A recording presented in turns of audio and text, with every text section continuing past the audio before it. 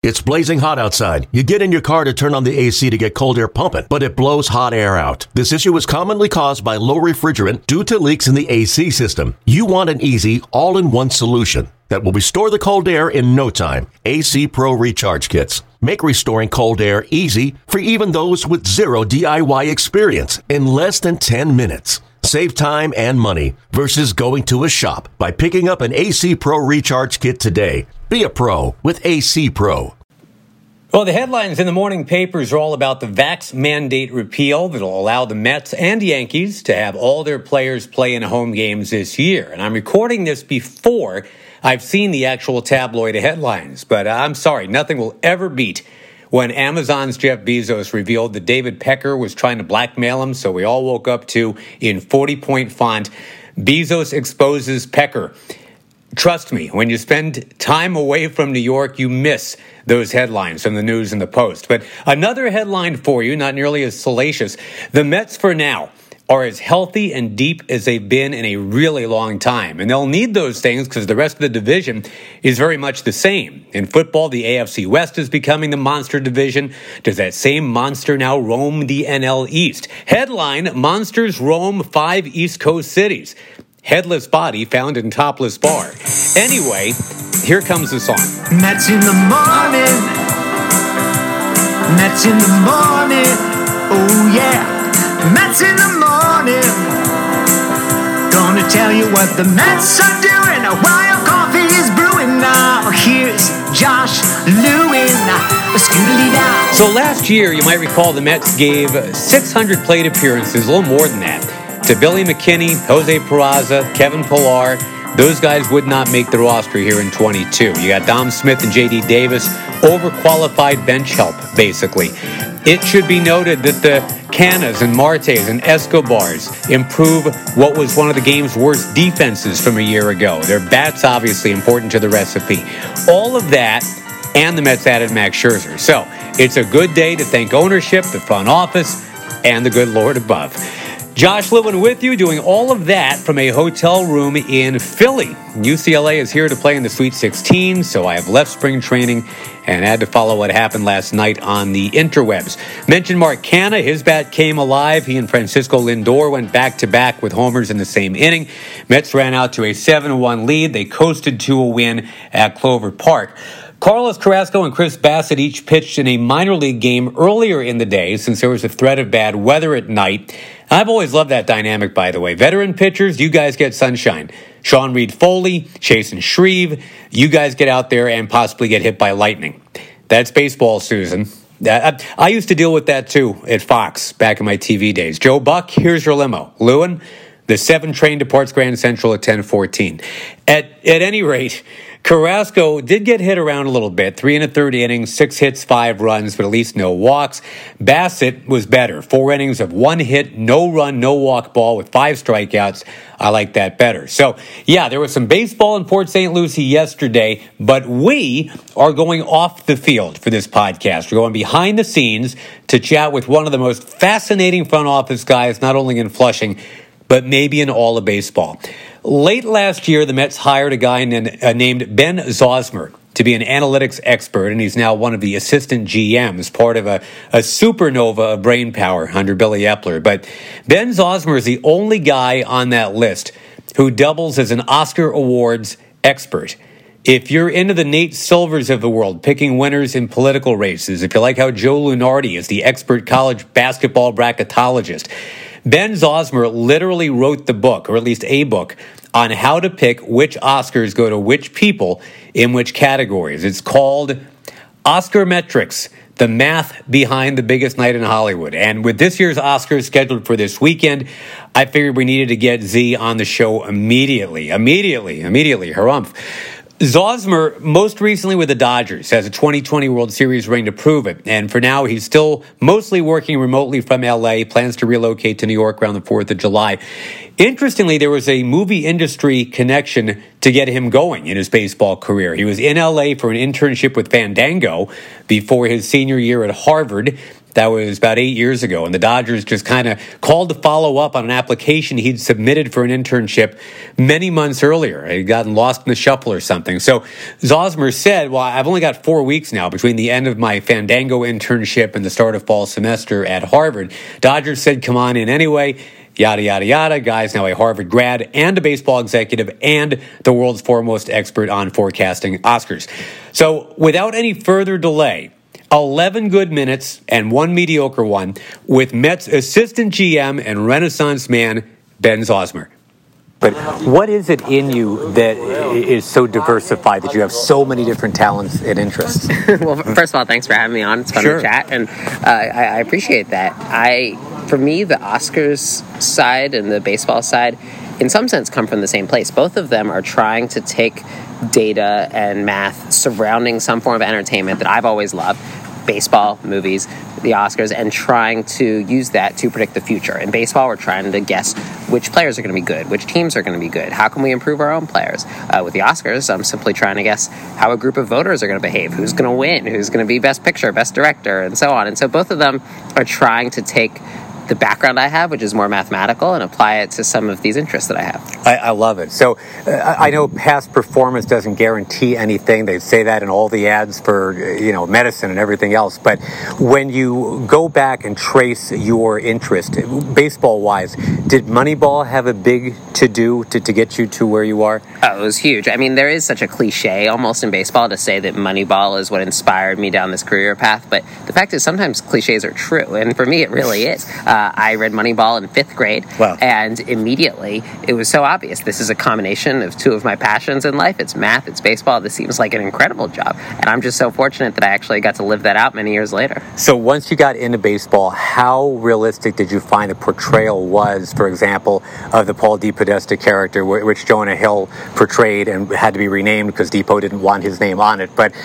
is that accurate? I mean, is that kind of how it works or not really? In some sense, yes. I think as far as Hollywood portrayals go, and of course they're always going to dramatize things, they actually do a very good job in that book, in that movie, of showing exactly what we do for a living, which is we try to take all of the data we have and we try our best to predict the future, and especially we're trying to do it better than the other 29 teams to the extent we can. Now, there are some things about that movie that are dated at this point. For instance, it shows a real animosity between the scouting side and the analytics side. Very much, yeah. That may have been true in 2002. I wouldn't know. I wasn't in the game at that time. Right. It's really not how it is these days. So there's some things that I'm sure they dramatized to make a better, I wouldn't go as far as good versus evil, but a better, good side, bad side kind of dynamic in the film that doesn't exactly hold true. A movie that came out well before your time, and I believe won 0 Oscars, is Revenge of the Nerds. And in a weird way, is there something inside you that's kind of like, you know what, I was never going to play in the big leagues, but damn it, like I have a talent for this, and I'm helping a major league team win? Oh, that was never a consideration for me of playing in the big leagues. I knew that from T-ball at a young age. I loved playing Little League, but it was certainly not my career path down the line. I don't think that was necessarily what inspired it. It wasn't out of any kind of frustration in my athletic abilities, but it was absolutely out of a love of the game. I used to stay up late every night as a little kid watching games onto the East Coast time, onto the West Coast time, growing up on the East Coast, and always from the moment I realized there could be a place in the game for someone like me who couldn't hit well or throw well or run well or anything like that, but it was just a typical Little League player to actually be able to go in on the front office side. It's not something you realize as a very young kid. Once Moneyball comes out, it dawns on you, oh, wait a second, there can also be a place in the game for somebody like that. Right. So as director of analytics, it sounds kind of obvious. You're crunching a bunch of numbers and telling people what you come up with, but I'm assuming it's more than just that. It's funny, the job of the analyst is much more in that sense. The director of analytics, which was my first role with the Mets, became a lot less of crunching the numbers myself, because at that point we were really focused on growing out the department. The department, when I arrived, was 6 people, and modern baseball teams tend to have a lot more than that in the analytics group, across systems, software engineering, data scientists, strategists, and so forth. And so the first step was just a whole lot of hiring, and I'm very proud of the group we got. We've got a really wonderful group of people, combining some of the people that had already been there in the past with some great new people to really round out the department. And then from there, it's a lot of the managerial side. It's assigning tasks and working with people on code reviews and helping them with their projects and brainstorming sessions and all of that. So it was with the Dodgers, my former team, where I was able to do a lot of the coding and statistics work myself. And then here with the Mets, I've been much more focused on the managerial oversight, that part of it. So with the Dodgers, I'm dying to get to the Oscar talk. I really am. But I do want to talk baseball. And the Dodgers obviously had been close, so tantalizingly close for forever. Do you feel a pride? You must. I mean, there were very little moves, very small ruffles of feathers that I think affected where the Dodgers got to. And to finally get over that hump and bring a parade to L.A., you must just be busting about that. Oh, it was incredible. I mean, this is what we all go into work for, why we work the long hours, the nights, the weekends. It's all with one singular goal. It's winning a World Series. And especially to be with the same group of people. You know, you get very close with the people you work with in a front office. And to be with them from an internship in 2014 all the way on, and then it finally culminates for us in winning that 2020 World Series, which I didn't know at the time would be my final game as a member of the Los Angeles Dodgers. What a way to go out. And my timing couldn't have been more fortunate. And so it was just an incredible finish to a really delightful run there. How receptive were the Dodgers on-field folk, and so far with the Mets, how receptive are they to what it is you do? Because like you mentioned kind of in Moneyball, you get this weird portrayal of Art House, and they're all grumpy, he doesn't want to hear anything about all this stuff, and we now know it wasn't quite like that. But is there good reception that you get from the guys that are actually in uniform?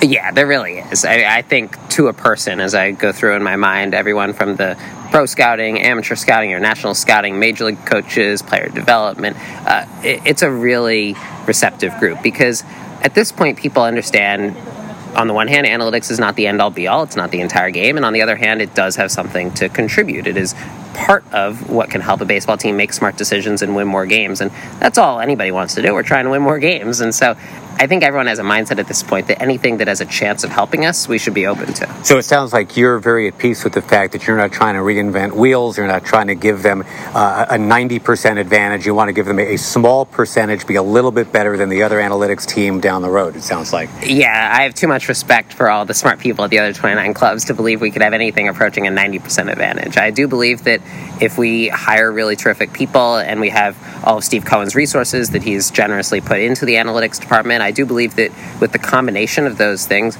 we have the ability to be the best analytics group in baseball, but I would never be so bold as to say it could be double as good as anyone else. There's a lot of other great teams out there. So as much as I want to ask you about your baseball heroes, were your heroes in terms of this kind of work, the Tom Tangos and the Bill Jameses and the Nate Silvers and guys like that? Oh, absolutely. And I read all those guys growing up, and then even into my baseball career, I'm still constantly reading all of that. A lot of people assume that everything the teams do, it's so secretive and insular, and in many ways it is because we can't let our opposing teams know what we're doing, but that doesn't mean that we've shut ourselves off from the rest of the world. We're constantly reading, Fangraphs articles and 538 articles and things like that and sharing them around the office because we're not the only ones that have good ideas about analytics, and so we want to be learning more from people from all sorts of backgrounds. All right, so the fan in me wants to ask, and I don't even know if you can reveal it, is there a model that predicts how well the Mets are going to do this year? So there's all sorts of answers to that question, and if you look publicly, even online, everyone's got their own model to that. 538 and Fangraphs Baseball Prospectus has one, and all of them, they vary and typically have us and the Braves right around a similar number, and so I do think it's going to be a competitive division. I feel very optimistic. I think we've got a really good team this year, and I'm excited for it to get started. All right, now let's talk Oscars. I've been dying to get to this here. So we're airing this interview just before the actual Oscar ceremonies. What is your level of confidence? I'm not going to ask you to blurt out what you picked, but this year's model, you feeling pretty good about it? We shall see. Every year, I try to answer that very question for myself, and I'm not always right. There are times where I think, this is a really tough year. There's a lot of really close categories, and it turns out a lot of the favorites win, and the model's doing really well. And there are other years where it feels like there's some really clear favorites, and then sometimes there are upsets to those favorites, and they don't win. And that's why what I produce, I don't produce picks the way that some Oscar predictors do. I produce probabilities. The likelihood that this is actually going to happen. Each nominee will win, exactly. And sometimes things with high probability don't happen. That's what we call an upset, and usually they do, and we'll see how it goes this year. Is it kind of like on the ESPN crawl when they say, I'm just going to pick an example out of my butt, UCLA has a 70% chance of beating North Carolina? Exactly. It means if in some hypothetical universe we could replay that game 100 times, then in that scenario UCLA would win 70 out of 100 times. Now, it's a weird concept because, of course, in real life we only play the Oscars once. We only play that basketball game once. But the concept behind the probability is still that if you could somehow do it over and over again with the same initial state, you would expect to see the favorite win most of the time and the upset win some of the time. Final one for you. More surprising that you are where you are in baseball this quickly, or that the Hollywood Reporter is hanging on your every word? I don't know if I go that far. They kind of are. To be honest, I feel so fortunate about both. I mean, I think in either sense, I am so lucky. The baseball side, which is my day job and often night job and weekday and weekend job, and it's such a passion for me, and that I get to do this for a team that I'm really excited about. I love being here with the Mets, and that I now get to be in a position where I get to work, directly with the decision makers at the Mets and have some impact on what the club does, but also that I get to still have on the side each February or sometimes March this really fun hobby with the Oscars prediction. Either one, I would feel very fortunate, and so it's hard to say between the two. And I guess just before I go, because I think the only movie I've seen over the last 12 months is King Richard. Are we feeling okay about that one? So King Richard, it's looking pretty likely it's going to be the favorite for Best Actor. Will Smith obviously giving a fantastic performance there. Now, for Best Picture, which it's also up for, that seems less likely. Power of the Dog, Coda seem to be the top two. Maybe Belfast, West Side Story, Drive My Car. But King Richard, at least in one category, can go in feeling reasonably confident. I got so many movies I got to go see. All right, Ben, thank you so much, buddy. Congratulations on everything. Thank you. Thanks for having me. All right, so there's our chat with the still not even 30 Renaissance man, Ben Zosmer. You'll hear from some of the other assistant GMs, by the way, between now and the start of the season. There's just so much brain power in Billy Epler's department, more than they have in the podcast department, I'll tell you what. We will have a final volley of news and notes for you and yours in just a moment. Okay, picture this. It's Friday afternoon when a thought hits you. I can spend another weekend doing the same old whatever, or I can hop into my all-new Hyundai Santa Fe and hit the road. With available H-Track all-wheel drive and 3-row seating, my whole family can head deep into the wild. Conquer the weekend in the all-new Hyundai Santa Fe. Visit HyundaiUSA.com or call 562-314-4603 for more details. Hyundai, there's joy in every journey. So the Mets did win their game, the spring training game against Miami, 9-3. Lindor, couple of extra base hits, one that went over the wall. Dom Smith stays hot. He's now 4 for 9. 9 different Met pitchers went exactly 1 inning. 8 of them did well. Josh Walker gave up 3 hits and a couple of runs in his 1 inning, but everybody else pitched really well. Andrew Mitchell, a young lefty, not even in minor league camp, a dazzling curveball in that 9th inning. He got one of the 10 Met strikeouts in that win. So today, Friday, the Mets will play the Astros and have Tyler McGill on the mound. Saturday, David Peterson, and for the first time, a little Taijuan Walker. Then we get to Sunday. Not only the Oscars, but holy crow. If you can somehow get to Clover Park, what you will see is not 1 ace, but 2. The poor St. Louis Cardinals will be up against Scherzer and DeGrom. Yeah, both will pitch one right after the other. You talk about putting a hat on a hat. You talk about bringing sand to the beach, about drilling deep when you've already struck oil. That should be fun. And by then, it'll be a mere 11 days until the games start to count. The road opener, April 7th at the Nationals.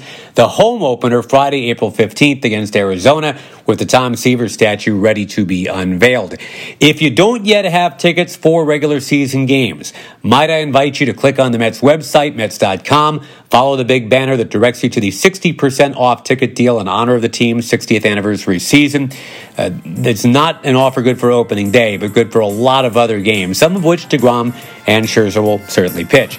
The music is up. They are playing me off, just like an actual Oscars broadcast. You guys see the last season of Curb Your Enthusiasm? Larry David is humming right now, trying to get Susie Essman to stop talking. So let's meet the Mets in the Morning House Band. On keyboards, Lance Broadway. That's for the Tonys. Slapping the bass is Nino Espinoza. Horn section, Jose Offerman. And on the drums, Kelvin Torve. This is Josh Lewin. Happy weekend, happy Oscars, happy everything else. Talk to you soon. Bye-bye.